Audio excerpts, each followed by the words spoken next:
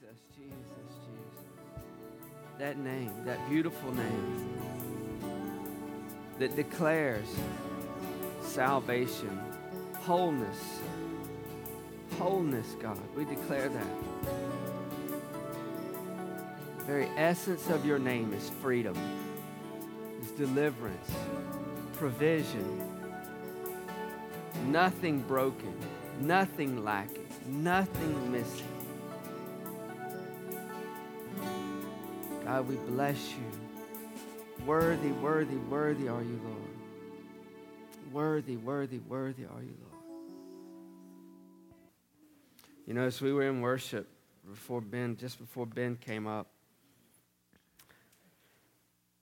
he began to just give me downloads of scriptures and different things that he was putting in my heart. This morning I was in prayer, and it was really sweet just to be with him. And as I was there, one of the things that he was showing me in the scriptures is just different places where he says, "Oh," like, "Oh, taste and see that the Lord is good." You know, I had shared just a few weeks ago, and there's something that the Lord's continuing to stir my heart with, is that we, see how I want to articulate it. We serve and believe that we serve a living God, right? Our God's not dead. He's not an idol. He's not something that can be put on a shelf that we just bow to. He is the living God.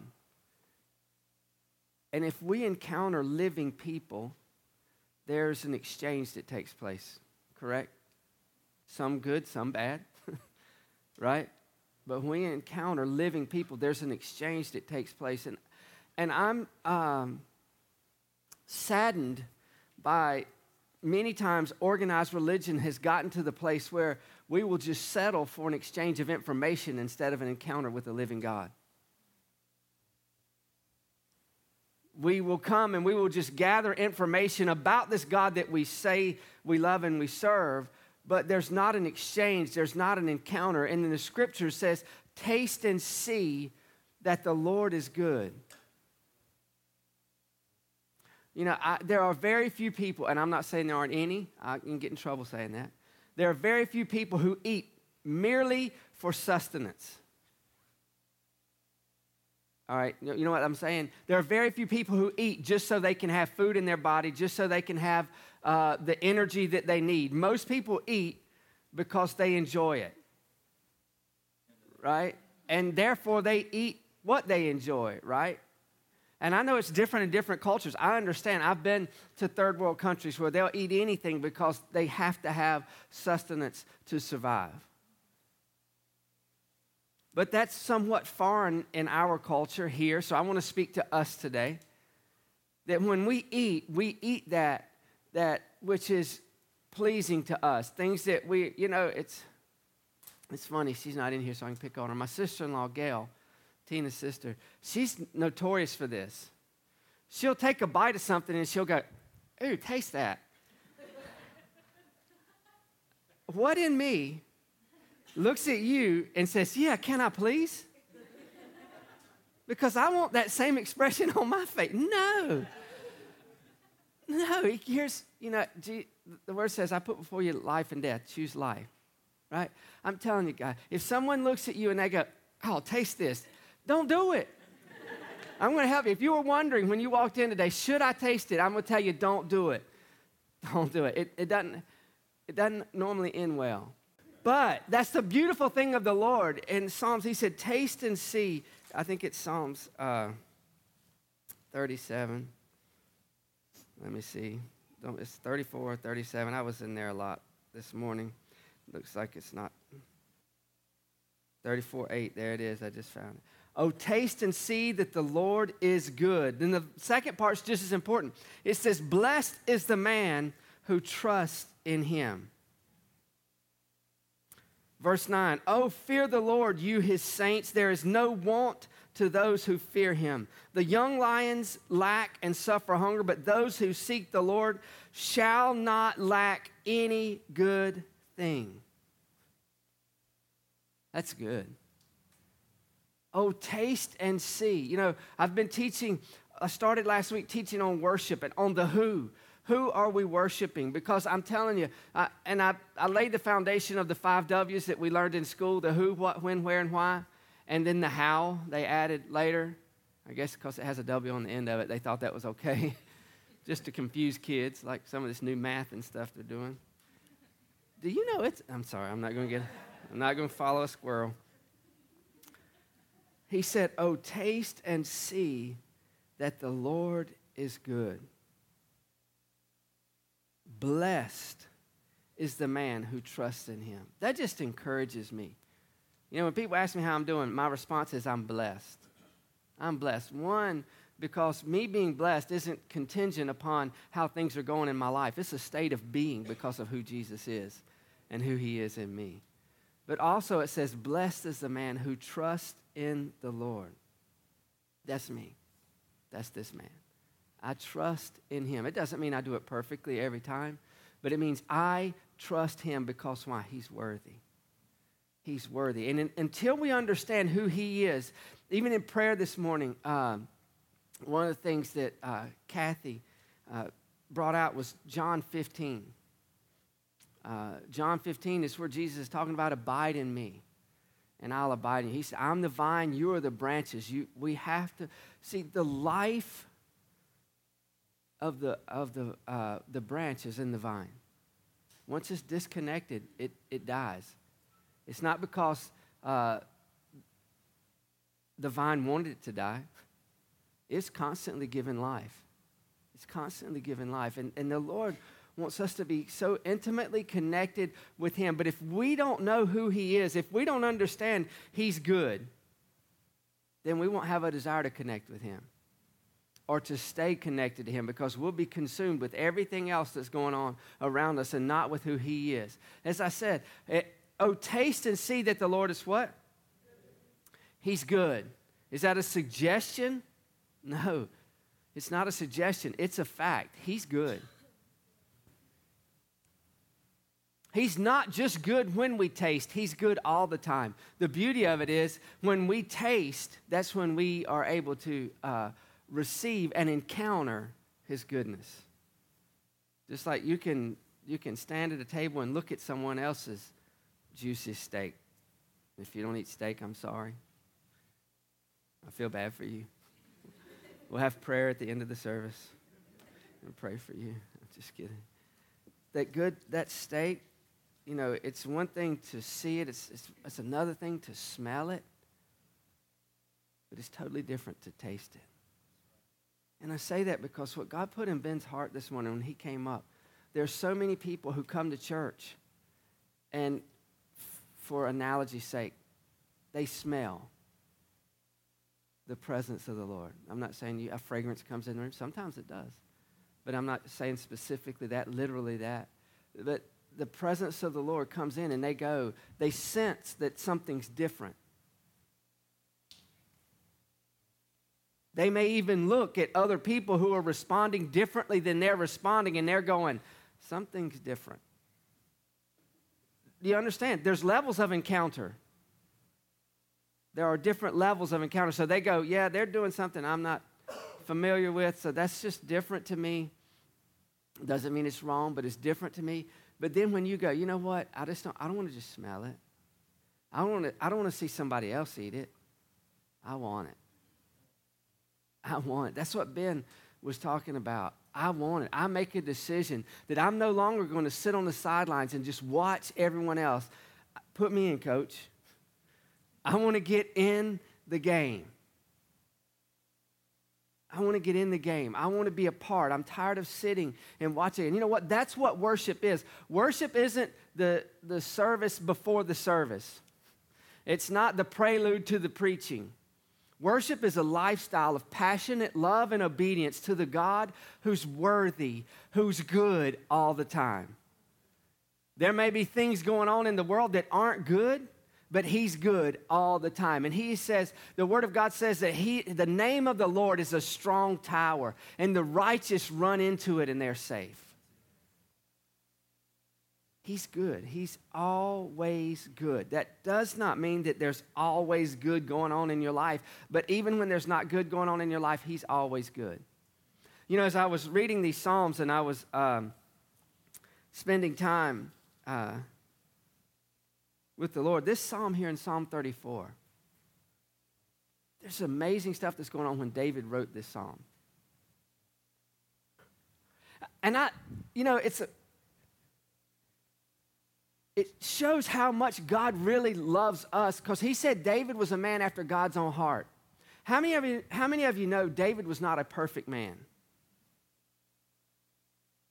I'm not attacking David. I'm just being real. David was jacked up in a lot of different areas. I mean, he really was. This Psalm, Psalm 34, was written right after David, the little context of what's going on. David's been the Lord anointed David when he was a little guy, right? He was around, some say around 17, 18 years old. He was out in the field, and the prophet came, and he says, all your sons? He said, nope, there's one more. I mean, if you're talking about dealing with rejection, David dealt with it all the way around. But he made a choice not to allow rejection to stop him from his destiny. And you have to make that same choice. But David comes in, he anoints him, and he says, you're going to be king. He's still just a boy. You're going to be king. David had enough maturity and wisdom about him that he didn't go try to make it happen. But through a process of time, David, he kills Goliath. He gets brought into the king's palace. He gets given the king's daughter to marry, right? You tracking with me? All this is going on. And then David would go out to battle, and when he would come back into battle, they would say, Saul's killed his 1,000 and David is 10,000. Saul was the king. That's no bueno. No bueno for his musician to be, and his apprentice to be exalted above him. So Saul turned away from the Lord and went crazy and started trying to kill David. We're talking about worship. I'm not on a squirrel. I'm not chasing a squirrel. We're talking about worship. But David knew how to worship God in the midst of struggle. Many of the Psalms are David just being real, talking about, God, here's what's going on. My attackers, those who are chasing me, are all around me, and I feel like I'm going to choke. Any emotion you want, you can find in Psalms. That doesn't validate it for you. Well, I can be depressed. Look at David. David was depressed. That's not a validation. It's a reality of what was going on in the man's life. But we see in Psalms that David, here in Psalm 34, so David has been on the run. Jonathan, Saul's son, and David had become really close to the fact that Jonathan recognized he was rightfully the next man to take the throne, but he saw that God had anointed David and said, you're going to be the next one to take the throne, and I want you to know that I'm here for you. I'll be your armor bearer. I'm right by your side. And even took the side of David over his father. So David's on the run. Saul's trying to kill him. I mean, there's so much going on in this passage, the background of this passage. One of the things is that, David is on the run, and he goes before this king, and he acts like he is insane. He's standing at the gate this king's, I don't know if it's palace or the town. I'm not sure right now. I'll have to go back and look. I don't want to say it one way or the other, so you think I'm preaching heresy. But he's standing there, and he's marking on the gate, and he's letting drool run out of his mouth, and he's acting like he's crazy because he's afraid this king's going to kill him or turn him over to Saul. So he just stands at the gate. That's what he did. Man, that's power. That's a mighty man of faith and power, isn't it? I'm just going to act crazy. But then the king says, what do you want me to do? Bring a lunatic in my house? Get him out of here. So they tell David to go off. So when David goes off, David writes this psalm. This psalm right here that starts out, I will bless the Lord at all times. His praise shall continually be in my mouth. My soul shall make its boast in the Lord. The humble shall fear and hear of it and be glad. Oh, magnify the Lord with me and let us exalt his name together. I sought the Lord, and he heard me and delivered me from all my fears. They looked to him and were speaking of God, and were radiant, and their faces were not ashamed. This poor man cried out, and the Lord heard him and saved him out of his troubles. The angel of the Lord encamps all around all those who fear, and he delivers them. Oh, taste and see that the Lord is good. Blessed is the man who trusts in him. Blessed is the man who trusts in him. From the outside, we can look at David and say, you weren't trusting in him. You were acting like a fool so that you wouldn't get killed. But David said, in my heart, I trust the Lord. I trust the Lord. And God delivered him out of that. And you know what's so amazing? After that, God delivers David. He goes from this king and he goes to the cave of Adullam. And it was noised abroad what had happened with David. And this is in 2 Samuel, I think 23, 28. I can look in a minute. But so he goes to, let me look. No, it's 1 Samuel 22. I'm glad you didn't go to 2nd. 1 Samuel 22. So David goes to this cave of Adullam, and it's noised abroad that he's there. And it says, so verse 22 says, so David there, chapter 22, verse 1, David therefore departed from there and escaped to the cave of Adullam. So when his brothers and all his father's house heard of it, they went down there to him. Listen to this, verse 2. This is so good. This just really encouraged me today. And everyone who was in distress, everyone who was in debt, everyone who was discontented gathered to him. So he became the captain over them, and there were about 400 men with him. Okay, so David's in exile. He's running from the king. He's all alone, and he's running from the king, and he goes to this cave to hide, and they hear that David's in this cave. So this mighty group of valiant people come to David. Who are they? Those who are in distress, everyone who was in debt, everyone who was discontented gathered to him. And that word discontented, it means bitter of soul. So these guys weren't the pick of the crop, if you're with me. Are you tracking with me? These guys, they were in debt. They were depressed. They were cast out. They said, David's down there. But here's what's so amazing. David was a man after God's own heart, right? Right. That's not a trick question. David was a man after God's own heart. So David, what he gave to these guys, this group of, if you will, losers, is he gave them a passion to serve a living God. He modeled before them a reality of, no, I'm not perfect. But I serve a perfect God who's good all the time.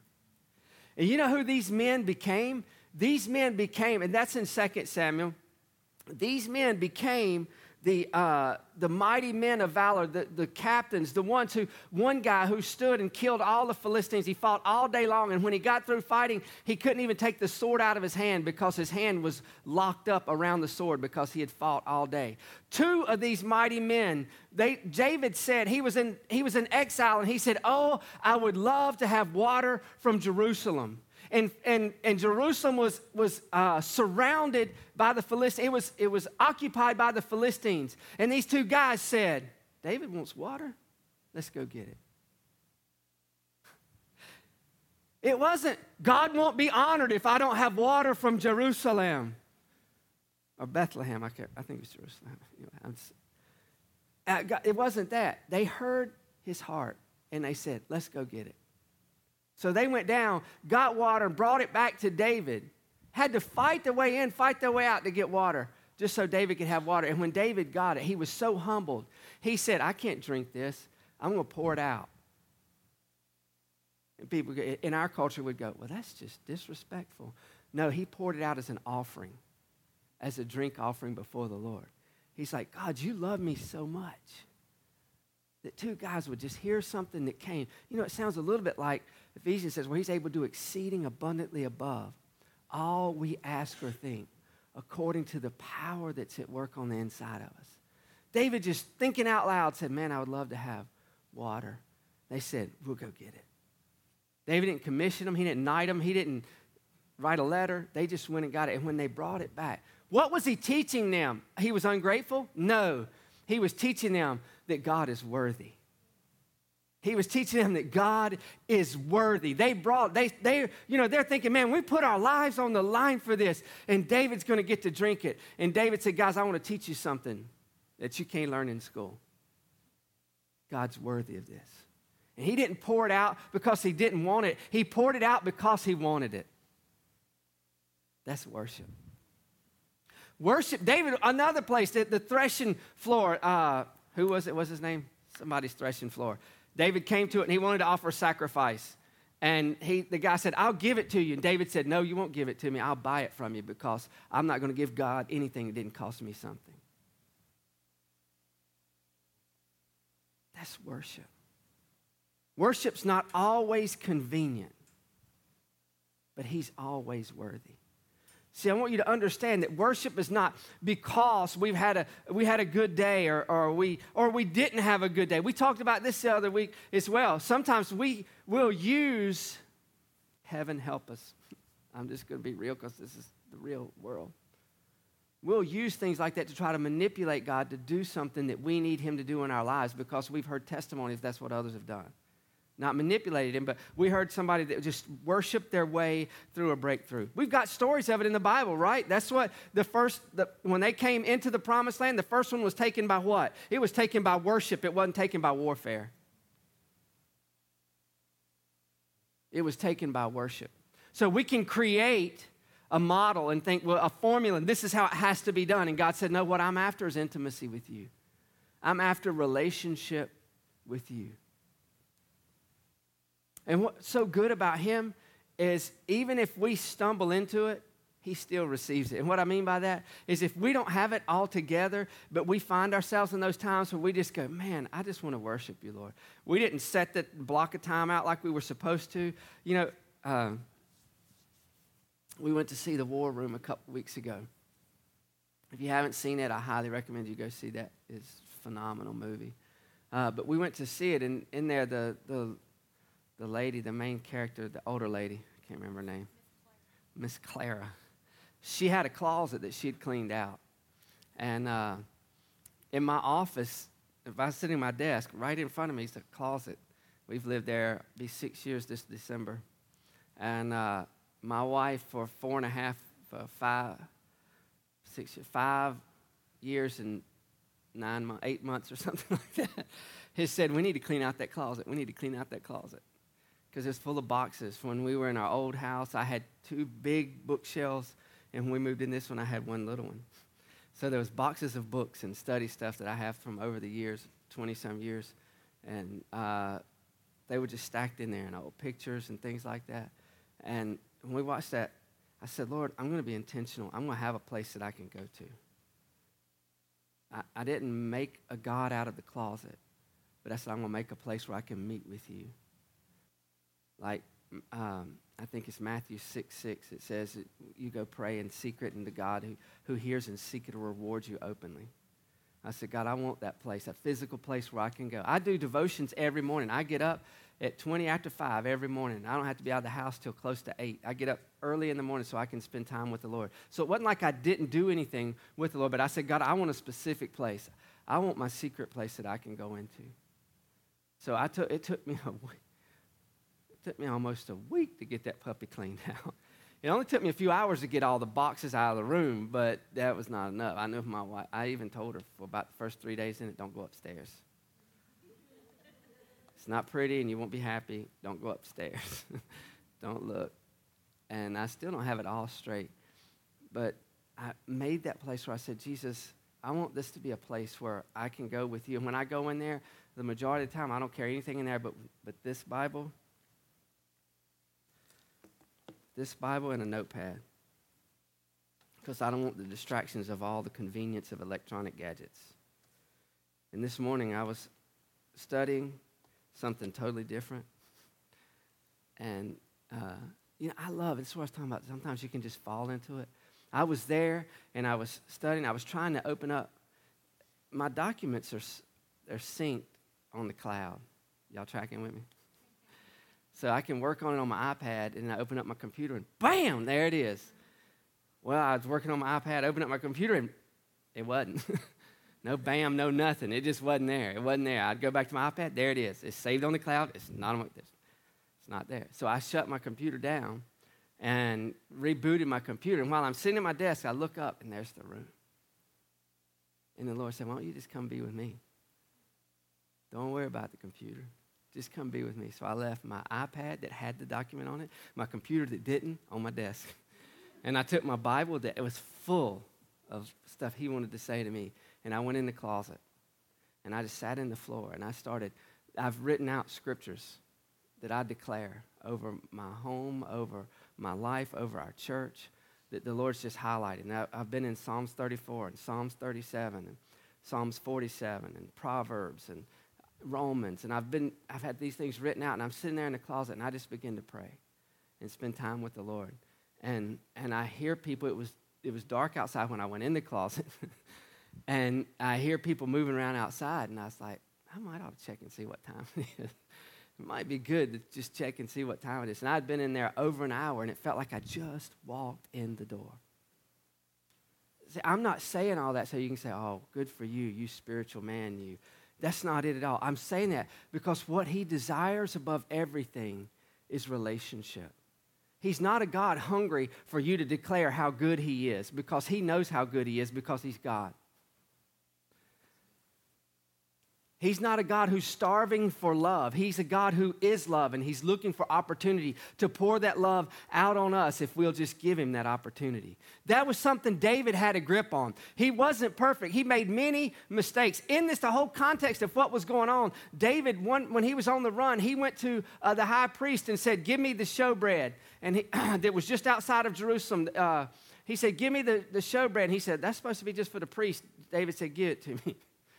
He gave him the showbread. He says, is there anything here? I don't have a knife. He lied to the priest. He said, I'm on assignment, a secret assignment from Saul, so don't tell him. Don't tell anybody I'm here. But there was one guy there who was a herdsman, a chief herdsman for Saul. And David said, I don't have anything. Do you have anything here? I don't have a sword. I don't have a spear. I don't have anything. And the guy said, well, you know that sword you took from Goliath when you chopped his head off? It's wrapped up in the back. It's in the storeroom. That's not what it says. But he said, all that I have here is that. So he took the showbread, the bread that had been before the Lord, and it was bread. They would put fresh bread out. I'm not going to go into all that right now. But each week they would put new bread out, and they had bread that he would take down. So David took the bread, and he took the sword. Well, Saul heard about it, and you know what happened? Saul called all those priests. It was like 80 of them. It was the high priest and his whole family.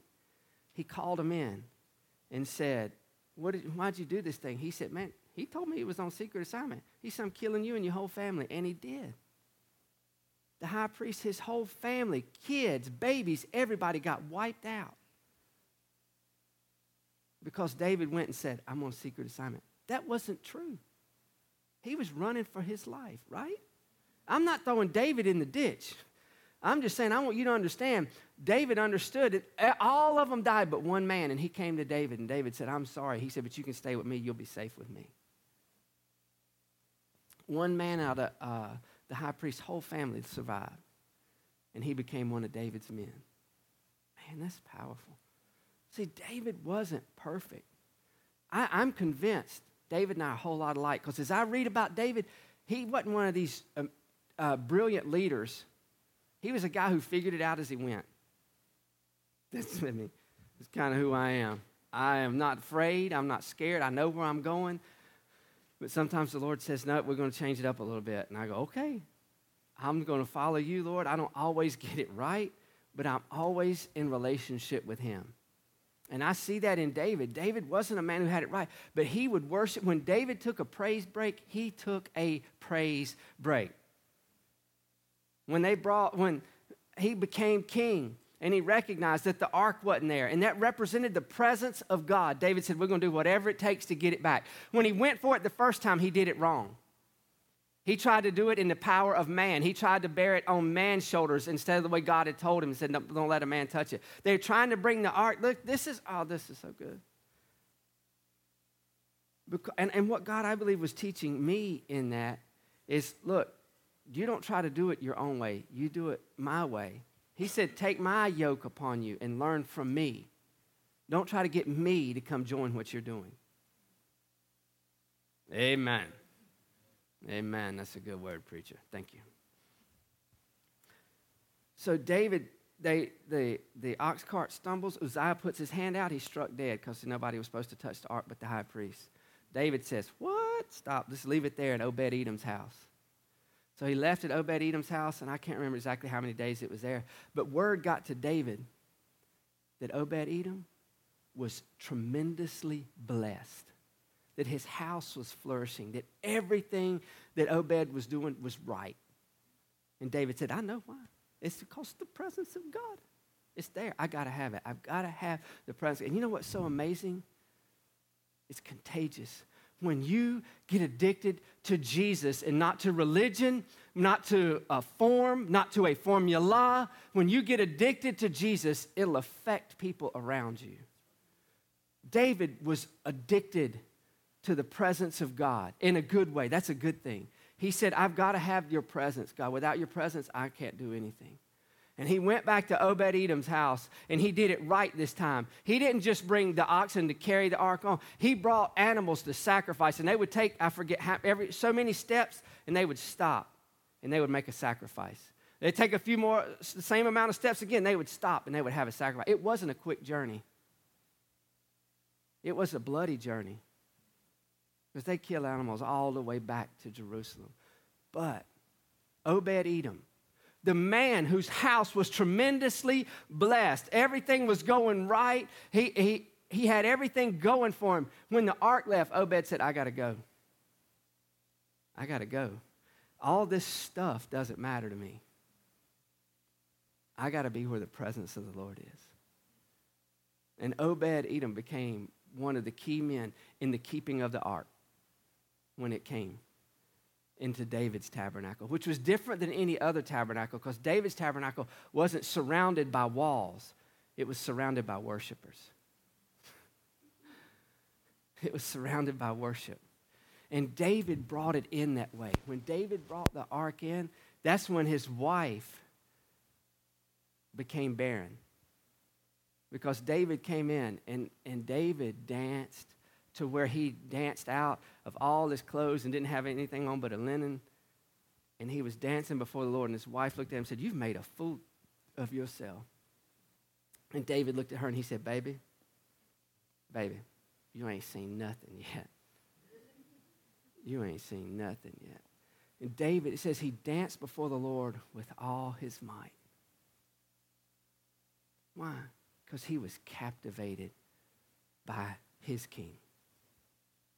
He was captivated by his king. He worshiped, not just in the dance, he worshiped with his heart. When it wasn't convenient, he worshiped. When it wasn't understood, he worshiped. When it wasn't received by others, he worshiped. See, worship is not a service that we have before we have preaching. Worship is a lifestyle of intimacy and obedience that says, God, you're worthy, not some of the time, you're worthy all the time. Not when I think you're performing well in my life, not when everything's going well in my life. You're worthy all the time because of who you are. Because of who you are. And as I partner with that, I can be just like these 400 misfits that joined themselves to David. They became David's mighty men. Who were they? They were in distress. They were in debt. They were discontented. Does that sound familiar? Man, this could be written in today's newspaper. It could be written in a newspaper. But if you don't understand relationship, if you don't understand family, what you'll try to do is put people in a program instead of introduce them to a person. You'll try to program the problems out of them instead of just saying, come watch as we love Jesus together. Don't do what I tell you to do. Do what I do. Paul said that. He said, you follow me as I follow Christ. Right? That's right. That's what he said. See, worship is not just something that we do. It's who we are. Because he's worthy. And as we get our eyes off of us and more focused and fixed on him, the fruit of a life that's intimately connected with him. It'll be just like Obed-Edom. You know, John, as we were singing this morning, a couple other passages came to me. One was in Matthew chapter 5. Jesus teaching, and he said, verse 6, "Blessed are those who hunger and thirst for righteousness, for they shall be filled." And the Lord took me from there to John chapter 7. And in John chapter 7, it says this.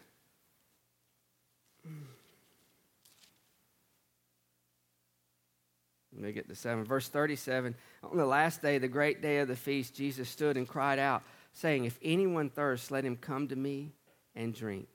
He who believes in me, as the scripture has said, out of his heart will flow rivers of what kind of water? Living water. But this he spoke concerning the Spirit, whom those believing in him would receive, for the Holy Spirit was not yet given, because Jesus was not yet glorified.'" So he said, if you're thirsty, come to me, and I'll give you the Holy Spirit. I'll give you the presence of God abiding with you. Right? That's who Holy Spirit is. He's the presence of God abiding with every person who's born again. He's in us. He said, I'll give you the Spirit, and it'll be a river of living water. God said, my heart for you is to live in a place of connected intimacy with me. And as I began, we've got to get beyond the place where we can come to a building, come to a meeting, wherever it is, and exchange information and say we've had an encounter with God. No, what we've done is we've gathered information. Not that information is bad. We've gathered information. Just like I said, if you went to a restaurant, if I recommended a restaurant to you, and the best way I can parallel this is putting it in the natural. Our five senses, we're all about our five senses. We know what we see. We know what we taste and touch and hear and smell. We know all of those things. So if I recommend a restaurant to you, and you just go look in the window of the restaurant, will you know that what I recommended is good? No. If you go to the restaurant, sit down, get a booth, and smell what everyone else is eating, do you know that what I told you is good is good? No. You know how you know? When you sit down, when you place your order, and you taste and see that Todd is right, that what you're eating is good. You taste and see. And that's what the Lord, and here's the thing. I'll close with this. I hope you noticed, I didn't tell you, here's what it looks like to taste and see. I didn't say, here's what it should feel like when you taste and see.